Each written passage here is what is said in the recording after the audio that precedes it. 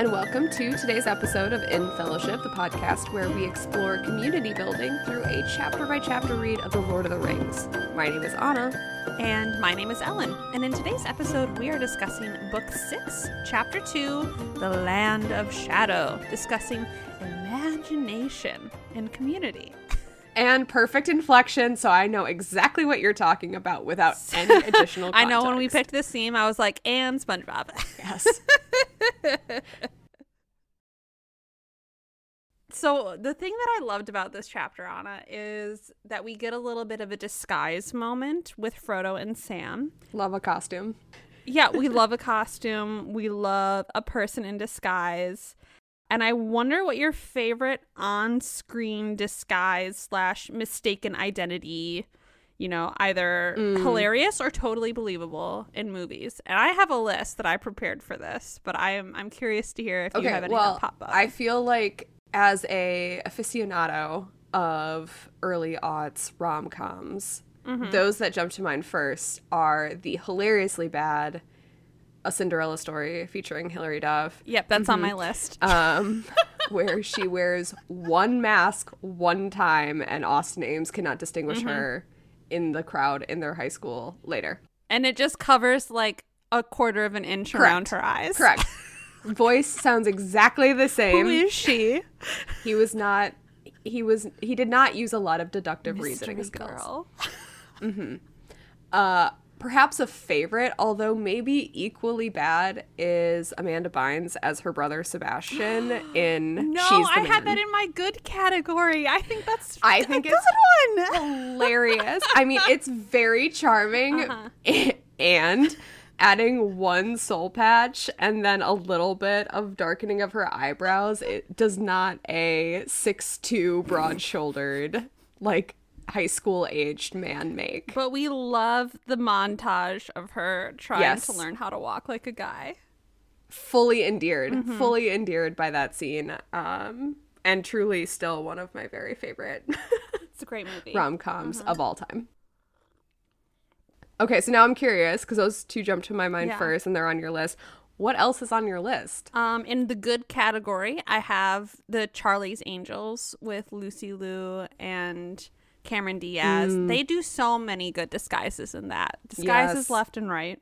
We have the classic, the best disguise of them all, Mrs. Doubtfire. Hello! Yes, that's incredible. And then I threw in 2 animated disguises. Aladdin, which I think is hilarious because, again, he's just changed his outfit. And she's like, I've never met this man in my life. Right. I've gone from a bare-chested vest to one shirt, and now I'm unrecognizable. Yeah, you're just. Although we do have genie magic at play, so clothing. I don't know if that's an element to that as well. And then I think a good one that's animated is Mulan. Yes. I'm like, I buy it. Perhaps one of my favorite montages of getting into character. Yes. It's so intense. It's so 90s. I love everything about it. Yeah, so that was my list. I was like, wow, I like a lot of movies with costumes and disguises. Well, as we were discussing, you are a recovering theater kid, and there's very little else to be expected. Quick change. Oh, I will say, I have fallen down many social media rabbit hole in watching ballet and stage quick changes. Yes. Because the engineering of the outfit is so amazing to me. So being able to, and I will tell you that one of my first stage performance memories is going with maybe mom and grandma, or maybe it was with you and dad. No, I think I'm it was trying to mom remember and if it was grandma. Nutcracker or Cinderella. Yeah. So, but there was I think it was in the Nutcracker where Clara, my protagonist of all time that made me want to be a ballerina before I realized I had to be on stage to do that, was changing from one her kind of nightgown entry outfit to something that's a little bit more fancy, I think. Either that or it was a Cinderella on stage as ballet. And it was my mind was blown as a child to be like, they were gone for 5 seconds. How is she in an entirely different outfit? And so now I've watched enough now where it does regularly show up in some of my social media feeds, and I love it. Or in Center Stage when she like twirls into the other outfit. Yes. Sorry, that was so dramatic. Yes. And as you know, I have harangued so many people to watch Center Stage. The movie is okay. Let's not overstate it as a movie itself, but the dancing is delightful, and good. that is amazing. Still amazing to me. Thank you for knowing that I was going to talk about that next. Well, I was like, when I think of ballet, I of course think of Center Stage. Because I am an uncultured child of the 90s, and I'm like, oh, remember that movie from the early aughts? Yes. Yeah. And some of it's very good. Some of it is also ridiculous. All of it is emblazoned onto my heart. So that's what we got. Unfortunately, Frodo and Sam do no twirling in this episode. Right. All of their changes are slow. There's not a quick change to be had, but they do have a very successful moment of disguise that we'll talk about later. Before we can do that, we have to hear your story about imagination. So please, Anna, take it away. The floor is all yours. Thank you. I believe I've told elements of this story before, and I cannot recall, so if this is a repeat, my apologies, listeners. But today we're going to talk about an event that I was associated with that we needed to do some imagining, some reimagining. So I was a co-advisor to a group of university students who were all either international or internationally minded, I guess. So, it was an affinity group, so you didn't necessarily have to be an international student to be part. But this club had existed for almost 50 years at the time that I was joining as a co-advisor, and every year they had hosted a major event in the spring. So there were performances, there was often a meal of different cultural food, and then there was usually some sort of like silent auction in the back, and it raised a lot of money and allowed the group to do quite a bit of events throughout the remainder of the year. The challenge was that in its inception, it was probably, or in its conception, I should say, it was probably pretty ahead of its time. And as it continued to occur, right, it really became clear that it was quite a passive way for these two communities to spend time together, right? Often folks from the larger community and from the larger student body were participants in the event. They would watch the performances, they would eat the meal, they would maybe bid on something at the silent auction, and then they would go home, right? And then our international students or those that were in the club, their friends, were often the performers. Sometimes they were the servers for the event. So there was very little connection, very little communication between those groups for the way that the event was designed. About the time that I came to be co-advisor, there was a discussion around just generally student groups were receiving budget cuts, and so we needed to kind of reconfigure how the event would happen, while also taking a closer look at the purpose of the event and whether what had been occurring, right, was really living into that purpose. So we started to brainstorm a couple of things. One was, what were the skills in the room and what did those skills allow us to do? And then based on what the students in the room really enjoyed about the event, and as well as the purpose of the group more broadly, how might we redo this event at a slightly lower cost while also creating connection? And so we started to look at less of a performance-based structure and a little bit more interaction. So is there a way to mix up groups when they came to sit and eat? Was there a way to do a little bit more of an informational featured speaker, featured event, have more of a conversation that way? Was there a way to build in smaller stages where there could be some interaction between the person who is performing, almost like a Lollapalooza of cultural events. I mean, we really were brainstorming to the extent that we could, right? And it was fun because these were students who were receiving permission to do something differently. And because of budget cuts, right, we felt we had enough of a catalyst to shift something that was a bit of a fixture in the community, right? We had a reason to say, here's why we're changing up what we're doing. And so this was a big reimagining. Again, this group had existed for a long time. There was a lot of tradition to really contend with. And some of the toughest stakeholders really to get on board ended up being students who were on campus but who weren't a part of the board making these decisions. I remember we hosted a lot of what seemed like open meetings for the board discussing what we were planning to do and having really pretty intense conversations with those other students who were upset that we were changing what was happening, who really felt like they didn't understand why we needed to reimagine this event. And so there were a lot of conversations where we had to kind of try and bring people along and say, but, let's come back to the purpose of the club, the purpose of the event. Let's come back to what budget we have available, right? Like all of these things mean that we need to sort of redesign as a community how we want to engage folks in the larger community and the larger student body. So we felt like we had a pretty good plan.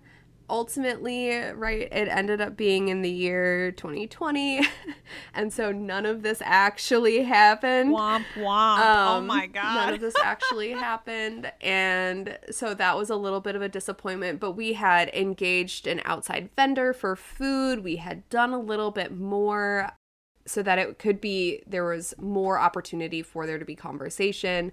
And I was really excited about it. The board was really proud of what they had put together. And unfortunately, the environment was just such that we couldn't have an event. But I learned quite a bit about how much imagination it takes to really interact and change something that feels like a tradition, right? While still trying to preserve what people care about and what is meaningful, while also being a bit more creative. So there was a lot of imagining that was happening, which was fun, but also it's a lot more energy.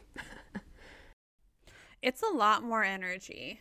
This is making me think of, when you have to reimagine traditions, like weddings are, historically pretty traditional, and you need to find a little bit of imagination there.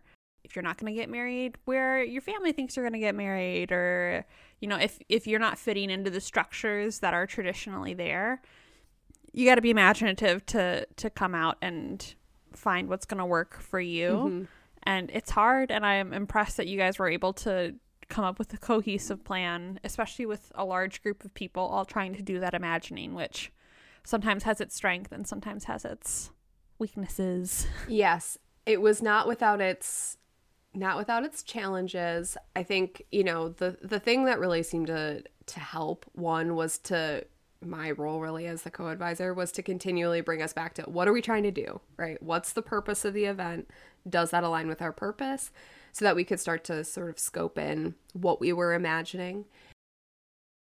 Well, thank you for bringing us that story about how we're going to be imaginative in a community. I struggle with sometimes the throw anything on the wall and see what sticks brainstorming aspect of things, because I'm like, but in the end I know I'm gonna be the one who has to execute this. Yes. So no, we're not gonna bring an ice cream truck up to the 20th floor of this building for an ice cream activation.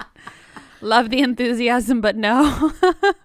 So it's fun to stop thinking about how things have to be executed and just be a little imaginative. I think that is an interesting segue into a land of less fun imagination, perhaps. There's a little less, we're throwing an event and people are going to have yummy snacks, and it's a little bit more dire. So will you walk us through the costume changes and events of this chapter? Yes, I will. It's a lot of trudging. Yes. Well, I mean, yes. Yeah. So we pick up exactly where we were And the last one, full action. Frodo and Sam are running away from the Nazgul that has swooped down to the Cirith Ungol Tower. And they, to escape, jump off a cliff, but they land in a thorn bush. So not our favorite landing. And then we struggle and we trudge and we're walking and it's hot and we're thirsty. We rest. We trudge again. The next plot point is that Sam sees that the clouds are starting to thin and there's a little bit of light that comes through, which gives him hope because he had wished for it. So he's like, Mr. Frodo, isn't that great? And Frodo's like, nah, I don't really care. Hope for you, no hope for me. Then they keep going. They keep trudging. We're resting. We're trudging. We're resting. We get some water. We're looking out over the armies of all of the armies of Mordor and trying to figure out how we can keep going. We keep walking, lots and lots of walking. At the next point, they're hiding and two orcs who are tracking them come by. They don't see Sam and Frodo, but Sam and Frodo get to overhear news of basically how closely they're being watched and the fact that Gollum is also following them through Mordor. And we keep going. We're continuing. We're trudging. We're resting. Sam catches a glimpse of Gollum while Frodo's sleeping and Sam's out refilling their water bottle. And then they keep going. We're trudging. They get out onto the road and they are, this is our costume moment, discovered by a group of orcs who mistake them for other orcs. So I love the detail of Sam covers their hairy hobbit feet with their shields. And so the orcs come up. They think they're trying to desert from another orc company, and they make Sam and Frodo run along with them in this band going to the main city in Mordor. At some point, while they're running with this band, they come to a crossroads where there are a bunch of other orcs. And in this confusion and sort of the scrum of all of these different companies merging together into one main road, Frodo and Sam are able to drop down, crawl away, crawl into a pit, and lay down. And that's it. There was a fair amount of trudging, and Frodo is just the grumpiest, lack of hope little bean that you could ever imagine. And I'm just so thankful that Sam is able to stay focused on what we're trying to get done, because Frodo is, he would just wander aimlessly otherwise, just mad. And I was really confused at how much time had passed because I'm like, we're no longer just like walking during the day, sleeping at night, or vice versa. It just feels like kind of an endless push forward of struggle, rest, walk, rest. So I was able to look up on like TolkienGateway.com or something. And from the time they leave the tower to the time they get to Mount Doom, which is not in this chapter, it's 10 days. So they spend 10 days in Mordor. Okay. Because the distances that Sam is also attempting to calculate are bananas. He's like, I'm like, another 50 miles? Yes. Thank you. That's what I thought. I wasn't sure if that was an accurate assessment or if it's another element of the hopelessness of the landscape, that it appears much further than it is, because that also played into the time. Away. They spend 10 days trying to get there. Yes, that's quite a bit. And there are no roads. So they're just kind of stumbling across, or there's like very few roads, and the roads are very risky. And they don't want to be on the roads because the orcs are on the roads. So it's just like them and what I imagine like moon craters trying to skedaddle their way across Mordor. That's what we did for a full chapter. There was a lot of trudging. There's a lot of trudging. And I can't wait to see where you found some examples of imagination in this one. There were some. There were not many. Okay. So, buckle up. All right. So, on my page 236, which is the very first page of the chapter, Frodo is talking to Sam, and he says, quote, "This won't do, Sam," said Frodo. "If we were real orcs, we ought to be dashing back to the tower, not running away." So he's imagining a little bit what they should look like if they were real orcs, and Sam's response is, "But we can't, not without wings," which also seems to be like a little bit of a an imagination of, gee, that would really make this easier. And also, I know it's in the prior chapter, but how clever for Sam to be like, you know what we should do while we're here in this very stressful tower that I would be like sweating, panicking. We have to exit now. We're going to be trapped and discovered in here. He's like, let's get some disguises while we're here. Let's just, do a little shopping, find something that fits, and we're going to disguise our way. I think that's very imaginative. It is very imaginative. I'd also say that necessity is the mother of invention. And so the fact that Frodo has not a scrap of clothing on him, nude as the day he was born. Right. That probably created some urgency around that situation. Yeah, definitely. Okay, then on page 238, my 238, they are sort of scrambling through Mordor, and they're trying to find their way. Quote, both were sweating. If Shagrat himself was to offer me a glass of water, I'd shake his hand, said Sam. So I thought it was a charming little moment for Sam to make kind of a joke in the middle of what was otherwise pretty terrible and a lot of trudging. Mm-hmm. And you know who's not in the mood for that joke? Frodo. Frodo. Don't even talk about it. Yeah. Frodo, who is absolutely like me, jet lagged anytime I go anywhere. Just absolutely no sense of humor at all. Don't say such things. It only makes it worse. I mean, like, I know that Frodo is carrying an unbelievable burden and that he is in the heart of evil. And I imagine a lot of his dialogue in this chapter is very teenager on a family trip. Yes. God. Sulking our way. Ruining my life. Don't say it. Thirsty. Don't talk about it. Okay. Then on page 239, it's really sort of the last time I saw some imagination. And it's Sam talking to Frodo. And he says, because they're talking about water, if only the lady could see us or hear us, I'd say to her, your ladyship, all we want is light and water, just clean water and plain daylight, better than any jewels, begging your pardon.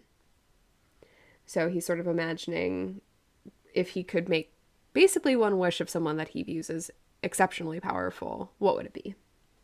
Mm-hmm. And she does this for them? Or it's a coincidence? Unclear. I guess it's a coincidence. Right. I don't know. Because she doesn't have anything to do with the killing of the Witch King. And that's why the clouds start to go away. Right. But in the movie, they do make it very explicit. I think they, like, show Galadriel, like, reaching down from a distance and, like, offering a hand to Sam of, like, no, Sam, keep going. And like a ghost. I always thought that was a vision brought on by hallucination and lack of water. Yes. I don't know. Maybe it doesn't matter. Maybe it's just the fact that he's imagining that the lady is looking out for him, that's all we need, and it's sort of irrelevant. Right. Just because it's in your head, who says it's not real? Who says it's not real, says Dumbledore. Mm-hmm. But I think, and then there's sort of a follow-up to that original quote where Sam finds water and says, if I ever see the lady again, I will tell her.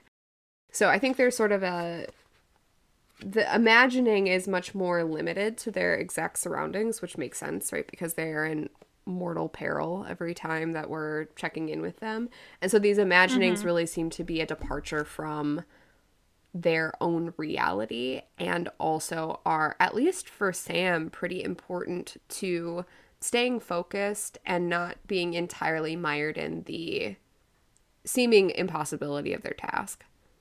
Mm-hmm. Yeah, he's not fully in the present, I think, in the way that Frodo is sort of tied to. Mm-hmm. And I was doing just a skosh of research to try and understand, like, are there different types of imagination? And that was something that I had come across, is some of the value of imagination is sometimes being able to separate yourself from a traumatic moment and being able to process it through using imagination, right? So that you're not exactly in the present that is so so traumatizing or so overwhelming, you can sort of use your imagination to either cope or later to process. And I think that's some of what Sam is doing in this chapter. And I think that's why we love fiction, and Sam loves fiction. He's always using stories and, like very imaginative tales to make meaning back to where we are, just like we're doing with this very book.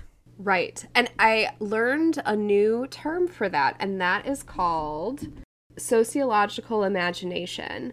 So it allows someone to make connection between the individual and society when you sort of need to make that comparison.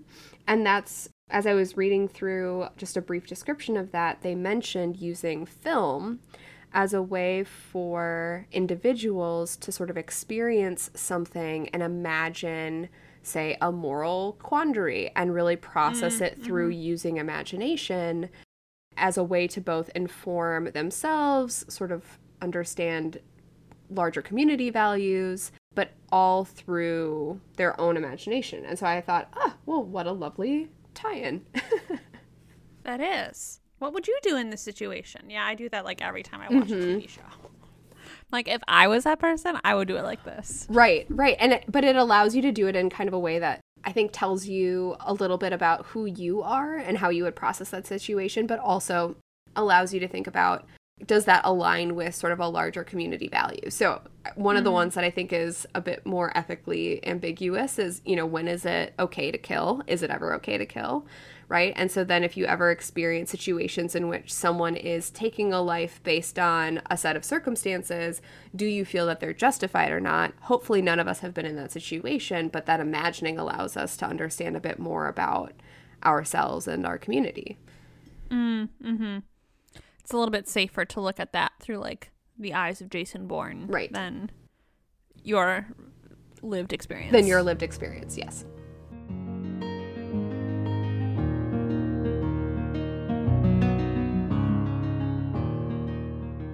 And those are really my examples. It was not a particularly, there was not a lot of imagining that happened in today's chapter, but there were a couple of moments and they almost exclusively came from Sam. I have one. Can I bring one? Yeah, absolutely. So around where you are, it's my page 207, but it's like one of the first few pages of the chapter. It's Frodo is unable to imagine. Mm-hmm. So he says, he's talking about when he was in the Cirith Ungol Tower, quote, "As I lay in prison, Sam, I tried to remember the Brandywine and Woody End and the water running through the hill at Hobbiton, but I can't see them now." And it's like he no longer has the ability to, it's like what we were just talking about with Sam being able to look around and remember and imagine. Frodo is so stuck in the present and consumed by the ring that he can't even remember this stream that he grew up by for his entire life. Mm-hmm. Absolutely. And on that bummer of a note, that is the only example I had. Yeah, to quote Sam, I don't like the look of things at all. Yes. But he does tease him back a little bit. Sam goes, "There now, Mr. Frodo, it's you that's talking about water this time." Aren't we having such a good time? Are you having fun? I'm having a really good time. All right, well, though there was much plotting and trudging and general lack of merriment, there was some exceptional writing. So, of course, I'm wondering, shall we transition to our Talking with Tolkien? Yes, please. Fabulous. What did you have, or what did you find? I have two. The first one is Frodo being sassy. When they find water and Sam's like, "Let me drink first, Mr. Frodo." And Frodo says, quote, "All right, but there's room enough for two."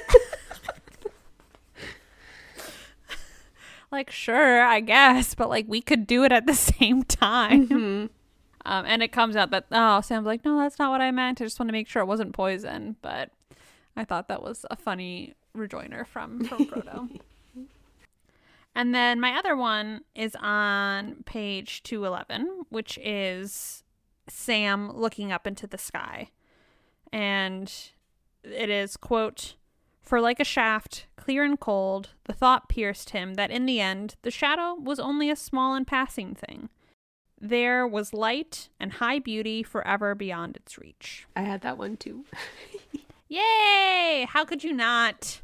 It's so good. Mm-hmm. What quotes did you have? Well, let's see. I have page 243, which is just before the page you read your quote on. Mm-hmm. And it is a pretty grueling description of the landscape. Nice. We love those. And really, you could pick anything from anywhere in the chapter and have it be amazing. But this one in particular really kind of stood out to me. So, quote, "And here things still grew harsh, twisted, bitter, struggling for life. In the glens of the Morgai on the other side of the valley, low, scrubby trees lurked and clung. Coarse gray grass tussocks fought with the stones, and withered mosses crawled on them. And everywhere great, writhing, tangled brambles sprawled." Ugh. I love the description of how it's all kind of fighting against each other. Mm-hmm. These plants aren't just there placidly. They're struggling and they're pushing and they're fully not animate, but it's a wonderful way to describe the conflict of the dying land. Mm-hmm. Mm-hmm. Yeah, that whole paragraph just, I really think, paints a picture of like how bleak as far as the eye can see, right? And then just little sweet Sam, a little sweet Frodo are just right there in the middle of it, and it paints a picture. And that the flies also have the red eye blotch on the middle. Yes. That was jarring. I was like, very thorough branding. Wow, does everything that grows there have the red eye? How do we get that? Who decided that was going to be there? Tell me more about the flies. And that it would seem, it's intriguing to me, like, is that just how perverse the landscape is, that it's producing this? Or are we saying that this entire realm is essentially built, manifested, and maintained through the power of Sauron? Like, of Sauron, I should say. I have questions. Yeah, we're not the right people to answer that, but no. Could go. But it does make you think. Makes you think. We could look that one up on Nerd of the Rings. Shout out to that YouTube. Yes. They go so in depth to the lore. There's probably like a 20-minute video about the spawning of the flies. All right, and then my other one is Sam being very Sam. So this is 249. It's around the time where the two orcs sort of make their way proximate to Sam and Frodo. Sam and Frodo are hidden. They get into an argument, and then ultimately one ends up being killed and one runs off. And Sam's response to this is, quote, "Well, I call that neat as neat." If this nice friendliness would spread about in Mordor, half our trouble would be over. I think that's funny. And I chuckled when I read that, so totally making fun of the orc who was like, "Shot him in the back, neat as neat." And then he dies, and Sam's like, "Well, I call that neat as neat." Yep. Got it done.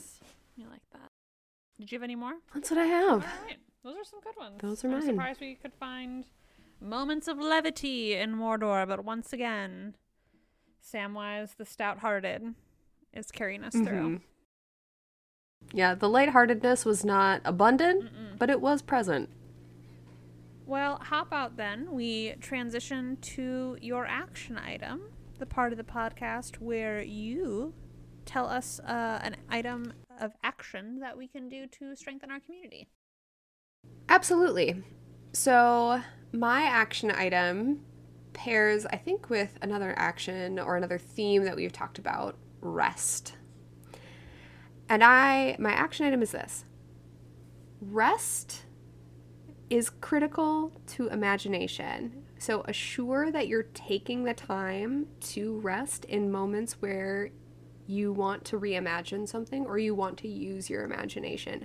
Especially in adulthood, I feel like I have just like very little devoted imagination time. So rest to imagine.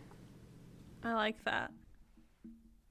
I've definitely used rest to imagine future scenarios and what I would do if I were in them, so that I don't have to come up with the next plan of attack in the moment. I'm like, yes. Thought about that one as I was falling asleep of what I would do if I was in XYZ situation. Right. So yeah, that's what I got. Well, thank you for this conversation. I'm really excited for the next chapter. Things are speeding up, even if it kind of feels like they're slowing down. And we're going to have a lot to talk about. We sure are.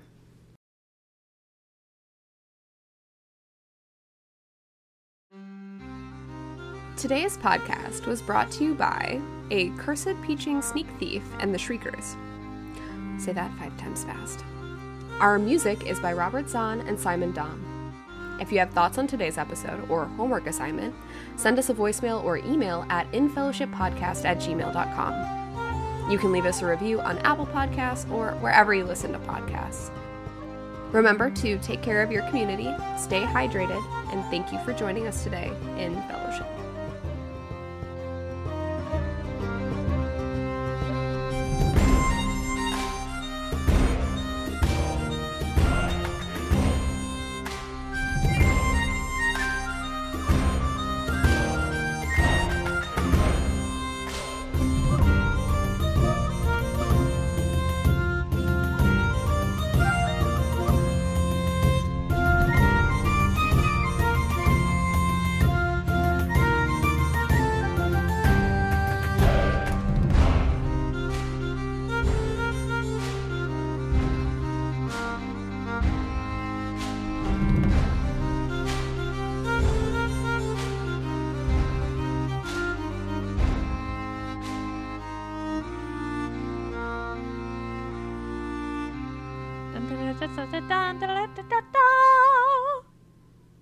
This episode is over.